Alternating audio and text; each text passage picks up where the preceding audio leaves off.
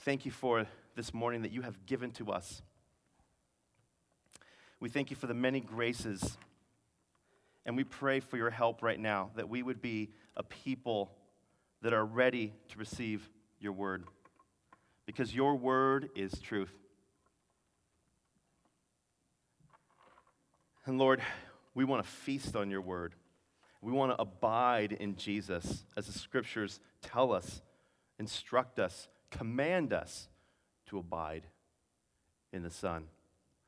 And that we can do nothing apart from being connected and abiding in him. I pray that we would abide.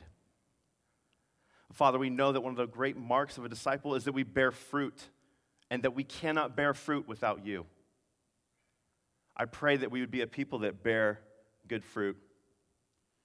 And Lord, the particular fruit that I'm asking and pleading you to help us with is to be a people that are on mission after lost people, where we live, where we work, and where we play.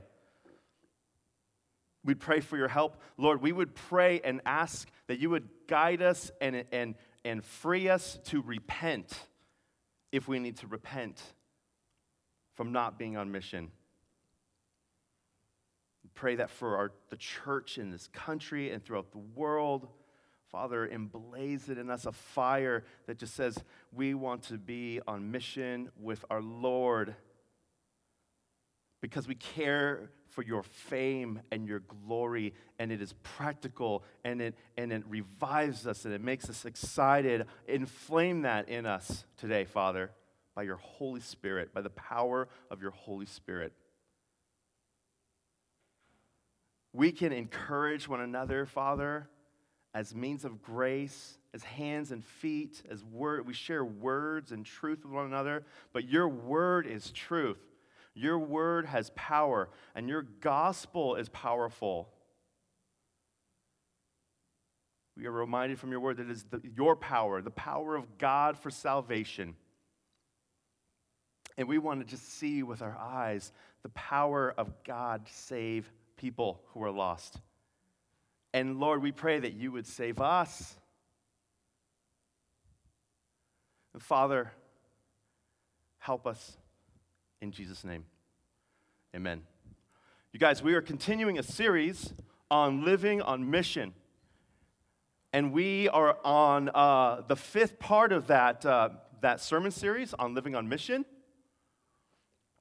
And the big idea, what I'm talking about today, is that if we're going to be a people that are living on mission for Jesus, we actually have to take time to have purposeful relationships with people that are not Christians. We need to have purposeful and intentional opportunities that we create individually to invest in and connect with people that are, and I can say it with the crowd that I'm looking at right now, who are lost and people who are sinners. We're sinners saved by grace, right? But we know they need Jesus, and we need to just radically embrace that. And my contention is, and all of our contention should be, because I know this is about me, is that is not always the case in me. And I would assume, because you're a fellow struggler like me, that is not always the case in you. That you would have intentional, purposeful relationships with people that are outside of the church that do not know Jesus Christ. And yet we can celebrate there's probably something happening to you if you hang out long enough where God is sort of igniting like a passion and an excitement and an interest in caring for people that are outside. And if God is doing that, you just need to praise him and thank him, because that is an act of God in our hearts. And so this morning, this is at the heart of what I'm going to address, is that we would be a people that would make those purposeful, intentional relationships. And so I'm going to open the Word of God, and I'm going to show you that Jesus actually lays out what this looks like as we look at his life in the Scriptures. And if he is this amazing model, he's so much more than a model, then shouldn't we follow him in this as well? Last week, I shared with you a very horrific story, a story of a family with 13 children. and it was all over the news, right? And people pointed out the hypocrisy of it because a family member of this guy said, oh, but he's such a good Christian man. And all the atheists were blogging and going crazy, and the world was slamming Christianity. And all of the unfairness of that aside, how different would it look on that neighborhood if the Christians on that street, if the Christians across the street, if the Christian that lived next door somehow was able to meet these folks and know their name and say, I see that you have a lot of kids. And I have a ball. I mean, what what if the Christians in the area said, dude, I would love to just let the kids come and play out. You know, we have this thing, and these other kids get together, and would you like to let them come join us? Could you imagine how the story? Only God knows, right? Could you imagine how different the story could look if a Christian in the area, in the neighborhood, across the street, maybe next door, just knocked at the door and said, hey, would you guys like to have dinner with us? We know it's going to be $20,000 to feed your family tonight, but we'd love to take that on. Because we love Jesus, and we think, we just love to extend that to you. Could it look different? I want you to take your Bibles, and I want you to first turn to the Gospel of Matthew chapter 11. The Gospel of Matthew chapter 11. I'm going to share a couple of stories from Scripture where we see Jesus taking time to be present and connected to and purposefully hanging out with people that are not Christians. And what we're going to see is that he does that. We're going to see it through some accusations that they have about him. Now, I'm going to read big portions of this, most of it, from starting in chapter 11, verse 1, and I'll kind of unravel some things. But at the heart of what I want to show you as we unfold this particular text is I want you to see that Jesus hangs out with lots of people. And we see that by the negative response that people have about Jesus and the accusations they have about him. Okay? It says this. Now, when Jesus, starting in verse 1, when Jesus had finished instructing his 12 disciples, he went on from there to teach and preach in their cities. Now, I want to take a left turn for a moment and show you something. When Jesus had finished instructing his disciples, he went on from there to teach and preach where? Was it in his own town? What, did he go across the country? He went to their cities. Why is it that Jesus would go to the cities of his disciples? Is it because those people have some relationships with people in those particular cities?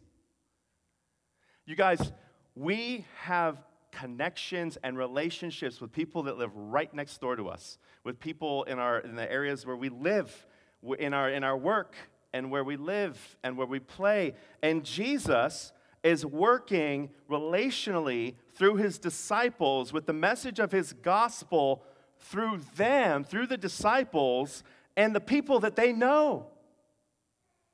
We're going to come back to that. Now, when John was called the Baptist, right? He's the last prophet of God. They kill him. And he is this forerunner. He is the guy paving the way for Jesus. He's even the guy who, with his words, he says, that's Jesus. Behold the Lamb of God who takes away the sins of the world. The next verse mentions John the Baptizer. Now, when John heard, because he's in prison, when John was in prison about the deeds of the Christ, he sent word by his disciples and said to him, "Are you the one who is come, or shall we look for another?" And Jesus answered them, "Go and tell John what you hear and see. The blind receive their sight, and the lame walk. Lepers are cleansed, and the deaf hear, and the dead are raised up, and the poor have good news preached to them, and blessed is the one who is not offended by me. Another interesting thing that happens and is said by Jesus. Because what we're going to see is there's quite a bit of people that are offended at what Jesus says. And I don't want you to be surprised as you get more and more missionally minded individually, not just as a church, like what we do. We'll do some special events because we want people to know who we are, right? People visit us because they actually see signs. They visit us because they look at our website. They just show up. And there's a question of, hey, how do people know who we are? But right now, what we're looking at is us individually, and don't want you to be surprised that there will be people, it's usually religious-type folk, that will be offended the more you get more missionally minded. Because you will become a threat, and Satan will not like it. You need to know and not be surprised. The more you think of outsiders and lost people and care for them and want them to know Jesus, that you will become a target for the evil one. But don't worry, you've been given a shield of faith by God. And you'll need to learn how to raise that up and let it extinguish the fiery darts of the evil one. As they went away, Jesus began to speak to the crowds concerning John. What did you go out into the wilderness to see? And he starts to describe him, okay? And he's going to talk about how good John is. Was it a reed shaken by the wind? This is a very strange thing for him to say. But what he's saying is that John is not this wishy-washy prophet. He's actually very straightforward. He is a powerful mouthpiece of God. He brought truth, okay? And this will make sense in light of the accusations about John. They said that what people said about him was that he had a demon, okay? And he's saying he's not like a reed shaking in the wind. What then do you go out to see? A man dressed in soft clothing? Behold, those who wear soft clothing are in king's houses. Now, this is a very odd thing to say as well. What this is a slight on the people that are holding John the Baptist hostage. There are people in high places holding John the Baptist hostage. They've imprisoned him. And where these people wear soft clothing. And this is a slight on them. What then did you go out to see? A prophet? Yes, I tell you, and more than a prophet. This is he of whom it is written, behold, I send my messenger before your face, who will prepare the way before you. Truly I say to you, among those born of women, there has been no one greater than John the Baptist, yet the one who is least in the kingdom of heaven is greater than he. And this is a very strange thing as well for us to hear. What does he mean when he says that these people in the kingdom are greater? And what it means is that they actually have more clarity and understanding of what it means to them. They're experiencing Jesus in a way that is different from the Old Testament times. From the days of John the Baptist until now, the kingdom of heaven has suffered violence, and the violent take it by force. For all the prophets and the law prophesied until John. And if you are willing to accept it, he is Elijah. Elijah was a prophet in the old days, and you read about him in the Kings, and he was a respected prophet by the people of God. And to say this name, they would have a lot of respect for him. He's equating him with John because he's the guy that would be sent to be a forerunner to point out who Jesus is. He who has ears to hear, let him hear. Another interesting thing that is pointed out by Jesus. Because one of the things he's pointing out is the sinfulness of man. He says, let him who has ears hear. You know, one of the things that Jesus said is that my sheep hear my voice. And if you are his sheep, you hear his voice. As you connect with people that do not know Jesus and you are able to share the good news of the gospel, they will hear the voice of Jesus. They will be able to receive. This is why he says, if you have ears, let them hear. But Jesus is always in contact with people that are unable to receive what he says, especially when it comes to what they're going to say about Jesus and John in the following verse, and I'm coming up to it. But to what shall I compare this generation? This is him comparing to the religious people of his day, the Pharisees, the Sadducees, the Jewish people, the people that he loved so much, but their hearts were so hard. Their hearts were so hard, brothers and sisters. They were so full of religiosity and Phariseeism that they were unwilling and unable to receive the good news of the gospel. And this is what Jesus says about them. What shall I compare this generation? It is like children sitting in the marketplace and calling to their playmates.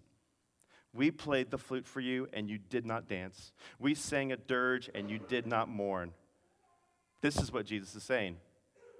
Why won't you do it our way, Jesus? Why won't you do it our way? We don't want to do it your way. And Jesus is saying, you are like children, saying, we played this song, and you didn't do what I wanted.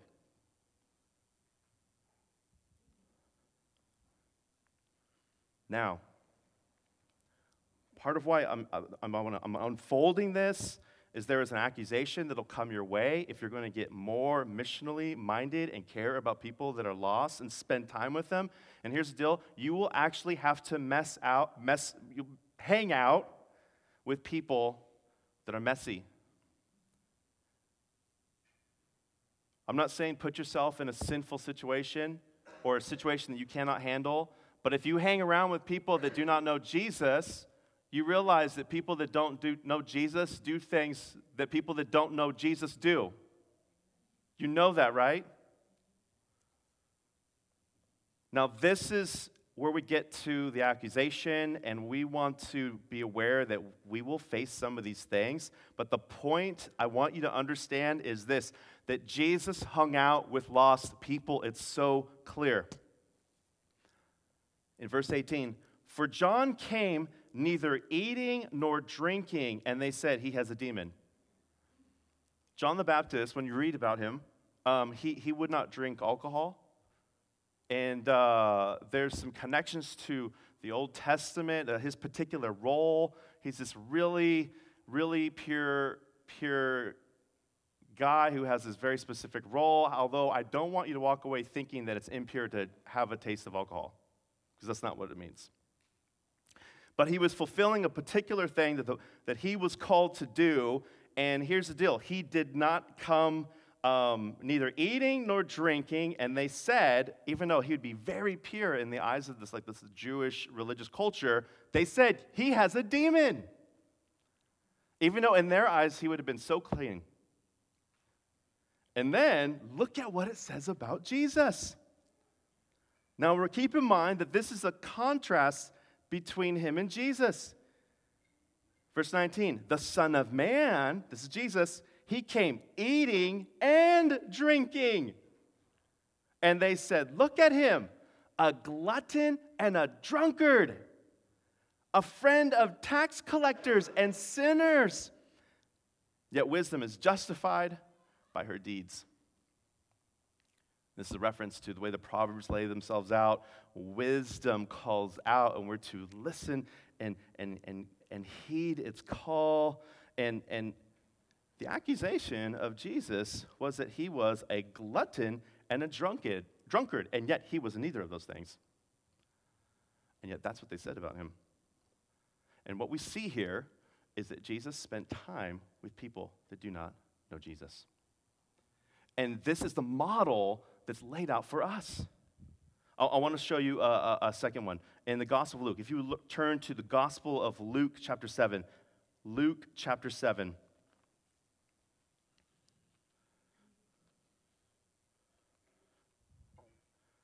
This is another episode that we will see very clearly that Jesus spent time with people that were not Christians. In fact, he spent time with people that were known as sinners. And that we need to spend time with people who are not Christians because we want them to know Jesus. Luke chapter 7. Here's the story. It begins at verse 36. You see, a Pharisee invited Jesus to his home. One of the Pharisees asked him to eat with him, and he went into the Pharisee's house and took his place at the table. I'm going to come back to this later, but I want to just mention it real quick. You guys, if we're going to be people that are living on mission, and if we're going to spend time with people that are not Christians, then we need to actually say yes to some things. When someone invites you into their home, this is a great opportunity to say yes. You see, one of the Pharisees, not a Christian, asked him to eat with him. And he went to the Pharisee's house, and he took his place at the table. Now, what's going to happen is there's going to be a woman who's a prostitute who's going to hear about Jesus who's at this meal, and she wants to go see him so badly. And we are going to see and hear an interaction between her and him and the Pharisees that are at the table. So this is what it says in verse 37, and behold, a woman of the city, right, it's a euphemism for a prostitute, was a sinner when she learned that he was reclining at the table in the Pharisee's house. How'd you like that to be our identity in the Bible? The Pharisee's house, right? When she learned that he was reclining at the table at the Pharisee's house, brought an alabaster flask of ointment, and it's super expensive, okay? This is this is all that she has. She's probably, we don't know, but maybe she sold everything to buy this. And standing behind him at his feet, weeping, she's sobbing, she began to wet his feet with her tears. Now to visualize this, you would have to see what a first century meal would look like. There would be like a lower place of eating, and you would lay down. You didn't have chairs where you sat. You would lay down on your side, and you could reach and dip things, and you're kind of laying out, reclining. Super uncomfortable for me. That would really hurt my back. So I'm not going anywhere where we eat like that. But they would be reclining, and then it says that so Jesus would be here reclining, and she was able to come into this area of eating kind of behind him. And she somehow is, for her tears to fall on his feet, he'd be reclining the front of him here and his feet here, and he's facing this way, and she's behind him, and she's just sobbing with tears in great and utter shame, and just sobbing in remorse for what she's done, and her tears are just dripping all over his feet. And standing behind him at his feet, weeping, she began to wet his feet with her tears. And then she does something that's just amazing. And wiped them with her hair of her head, and kissed his feet, and anointed them with ointment. She must have got down, and she took her hair, and the people have got to be freaking out. A super conservative Jewish culture, letting down your hair, her reputation, and she's drying his feet with her hair. And she's rubbing this ointment on his feet. Now, when the Pharisees had invited him, saw this, he said to himself, it's an important piece. Do you see that? The Pharisee sees this, and he says to himself under his breath, if this man were a prophet, he would have known who and what sort of woman this is who touched him, for she is a sinner.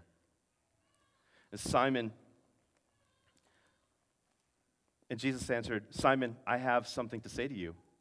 And he answered, say it, teacher. A certain money lender had two debtors. One owed 500 denarii and the other 50. 500, 50. It's a lot. It's like a day wage. It's a lot of money. 500 compared to 50. When they could not pay, he canceled the debt of both of them. He cut it. He just ended it. Now, which of them will love him more? Simon answered, the one, I suppose, for whom he canceled the larger debt. And he said to him, you have judged rightly. Then turning to the woman, he said to Simon, do you see this woman? I entered your house, and you gave me no water for my feet, but she has wet my feet with her tears and wiped them with her hair. You gave me no kiss, but from the time I came in, she has not ceased to kiss my feet. You did not anoint my head with oil, but she has anointed my feet with ointment. Therefore I tell you, her sins, which are many, are forgiven, for she loved much, but she who is forgiven little loves little. And she said to her, your sins are forgiven. Now, clearly this person comes, she's broken over her sin. And the good news of the gospel, to hear the words from Jesus, your sins are forgiven. These debtors have this massive debt, and it's wiped away. Did you know that our debt was massive, and it was so much bigger than 500 denarii? It's infinitely more horrific. And yet, our sin was taken and applied to Jesus at the cross.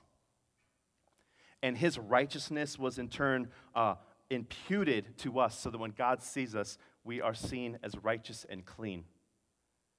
You guys, we are washed clean. We exchange our sin to Jesus on the cross, and he puts on us his righteousness. That is the only way that we are clean. We bring nothing to God to forgive us our sins. Every single one of us deserves hell. But Jesus, because of what he has done, he washes us clean. And I tell you this, I want to this is why we should be able to hang out with fellow fallen humanity, brothers and sisters, friends. Because they are fellow travelers and sinners like we once were. And that they can have the forgiveness of sins through Christ if they were able to receive it. And this means that we will actually have to spend time with people that are lost. One of the things I want to ignite in us, in our band of missionaries, is a passion in our heart to live on mission. If we're going to be a people living on mission, we have to be the kind of people that embrace what the Bible says, and we're going to need to... I haven't even told you how to share the gospel. We're on lesson 5. I just want our hearts to be reoriented in such a way that we are open to people that do not know Jesus. By just building the relationships, knowing that Jesus actually spent time with people that do not know Jesus, and the accusations came because he spent time with those types of people. And people might say that about you. He hangs out with. She hangs out with.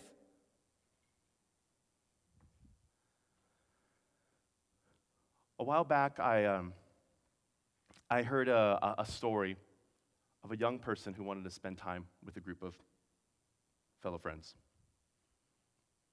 And a parent stepped in and talked to the group and said, hey, look, it's not a good idea. You shouldn't hang out with her.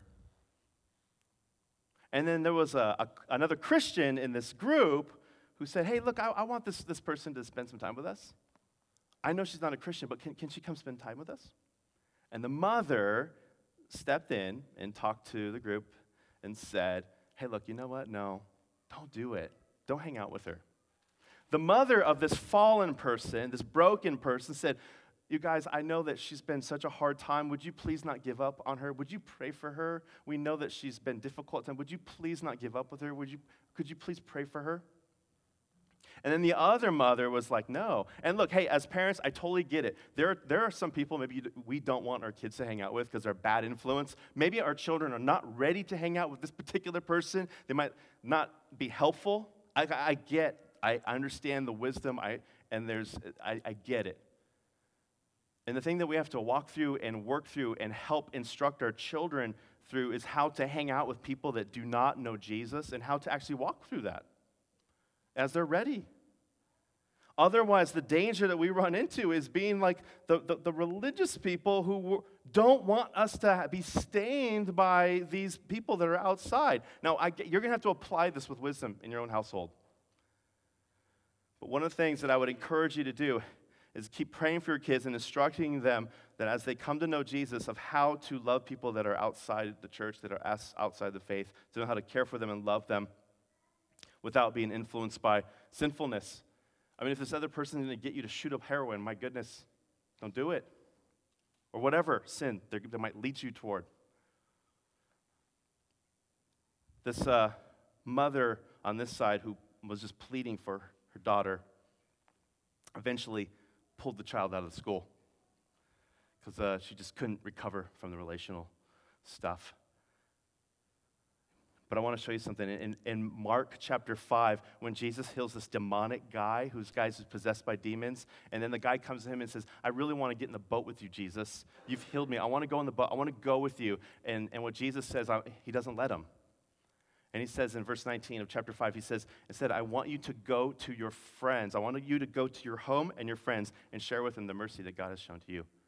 And then what he does is he goes to this place that is his home and where his friends are, and it says that he went to the Decapolis, into the city, and he shared about the mercy that was shown to him. Jesus sends these people to the friends and relationships that they already have. And you and I have friendships that we need to. So how do we do that? I want to take a few moments to talk about how are we to do that. If we're to live our lives on mission in such a way that we're modeling after Jesus, who's spending time with people that do not know him, then we need to make purposeful, intentional times with them. How are we to do that? You see, here's some of the problems with that. We have a big problem. Most of us would say, you know what, I'm friendship tapped out. I'm busy. I don't have time. I'm super busy at work. I'm super busy with my kids. I'm super busy with my family. I'm super busy with what? Just fill in the blank. I mean, everybody is busy. I mean, but dude, I just want to, what are we going to do one day when we stand before Jesus? Are we going to say, hey, Jesus, I'm so sorry I was busy? I'm so sorry I was a firefighter? I'm so sorry, whatever it is that's so consuming and everyone is busy, what are we going to say to the Lord when we stand before him? How do we do it? How are we to invest time with people that don't know Jesus in our workplace, in our home, and where we play? Let me offer some thoughts on this as you process it. First of all, I would say that there might need to be a change that happens inside of us when it comes to managing the time. This might sound unconnected. It's a whole different message, but we might have to actually learn how to manage our household and our life in such a way so that we can free ourselves to do that. And one of the only ways that we'll be able to do that is probably say no to some other things. We actually might have to prioritize certain things in our lives that are important, like our family, our relationship with God, our work time, and reaching lost people. And I would argue this, that if we actually don't put it into our time, we will never take the time to do that. How do you think we get up and go to work? I mean, it's a particular time slot for us. How do we take time with our wife? We actually have to carve out time for our spouse. How do we take time to shepherd and encourage our kids? We actually have to carve out time to spend time with each one of them. Whatever it is, movie date or whatever, dinner time. Something might have to change in us. Otherwise, what we will say continually is, I'm just super busy. I don't have time to invest in people that don't know Jesus. So how do we do that? What if when Jesus says, hey, love your neighbor as yourself, it might be as simple as actually starting with the neighbors that God has given you? If we were to look at where we live, whether it's a house or an apartment, we have someone that lives to the right, possibly, someone to the left, someone in front of us, someone catty corner, someone over here. Now, properties all look different. That's close, all right? That's close from most of our neighborhoods. Here is the test, and hear me when I address this test and see if this will help put us on mission after these people by spending some time with them. Do we know, first, the names of the people that live to our left? The names of the people that live to our right? The names of the people that live right across the street from us? The names of the people that live right over here? And the names of the people right over here? Do we know the first names? Do we know the last names? Do we know their kids' names? Are they single? Are they married, divorced? Do people come? Is it a drug house? I mean, what kind of stuff is going on? And, do we actually know who they are? What if God has sovereignly put you in that particular neighborhood so that you can be the hands and feet of Jesus to the people that live right there? What if loving our neighbor is as simple as starting with those particular people? I'm going to share something that I've shared a year ago, and I just want to tell you how it worked for us. And this might not be your wiring, but maybe there's some other ways that might fit you as you do something like this. Now, clearly, Jesus is showing us that he spent time with people that do not know Jesus. One of the things we did years ago is we told people in our neighborhood, we put a flyer on their door. Our children were really small. She walked around the baby buggy. It's not what it was, but you get my picture. The baby buggy down the street, the stroller that didn't work right, and she handed an invitation to every single person that lived on our street. And we ended up having about 80 5 people at our house for hot dogs and Coke. Totally like broke the bank, like we had no money, all that stuff. And like they came and hung out, and the last guy that came, he even brought this gigantic thing of tequila. He's like, "Thank you so much for inviting me." I'm like, "Man, thank you." And like the whole neighborhood was hanging out at our place, and it was super cool. And we ended up building relationships with people that lived there, right on our street. Now look, that might not be your wiring, and I realize that there's a certain risk level with doing something like that, and not all neighborhoods are good for doing that, but that happened in our particular neighborhood. And you know what happened as a result of that? When someone died, they would call me, and I would do their memorial service. When someone died, they would call me, and we would meet on that neighbor's house, and we would join hands, and we would pray. Because we had a hot dog barbecue at our house. I became like the neighborhood priest, and I wasn't pastoring at the time. And I'm just telling, just learning some names and having a hot dog with people, because they live right there. Now, look, I want to contrast that with us trying to do that in the neighborhood that we live in now, because I want you to have the real picture of what this can and does look like, depending on your particular context, because it changes everywhere. We did the same thing, because it's going to work the same, right, in our neighborhood that we live in now? No, it's not. Totally different context, different types of attitudes, different types of neighborhood issues, different types of concerns. We invite 50 households, we get 6 households. We don't get the whole neighborhood. They're very suspicious. They have some history that we don't know about. But these things are going to take time. Like, we got to know some of them, but not all of them. There's a lot, and what happened was we learned something about our neighborhood. We learned about their suspicions. We learned about their history that otherwise we would not have known. We would still be the same place, but we had just a whole table of cookies and desserts. We're expecting a ton of people, and there's like 6 households, right? But what if we started as simply as going to that person across the street with a card, this is for example, and just said, "I'm so sorry. I've lived here since we've lived in our house 9 years. I don't know your name. We would love to have dinner with you guys if you'd be up for that. You live right here. I feel so ashamed. Please forgive me. We'd love to just have dinner. Would you have dinner with us?" It starts literally like that. Now, they can accept or reject the relationship, and then if there's an opportunity, then you can actually get into sharing the gospel, but it starts with making some relational contact. Jesus went into the cities where his disciples were because they had relational contacts. All of us have relational contacts in the place that God has put us. How are we to do that at work? That's a whole other thing. And that's as long as I want to take on that this morning. But I want you guys to start thinking about what that can look like. Next week, we're going to talk about what it looks like to pray for people where we live. Let's pray.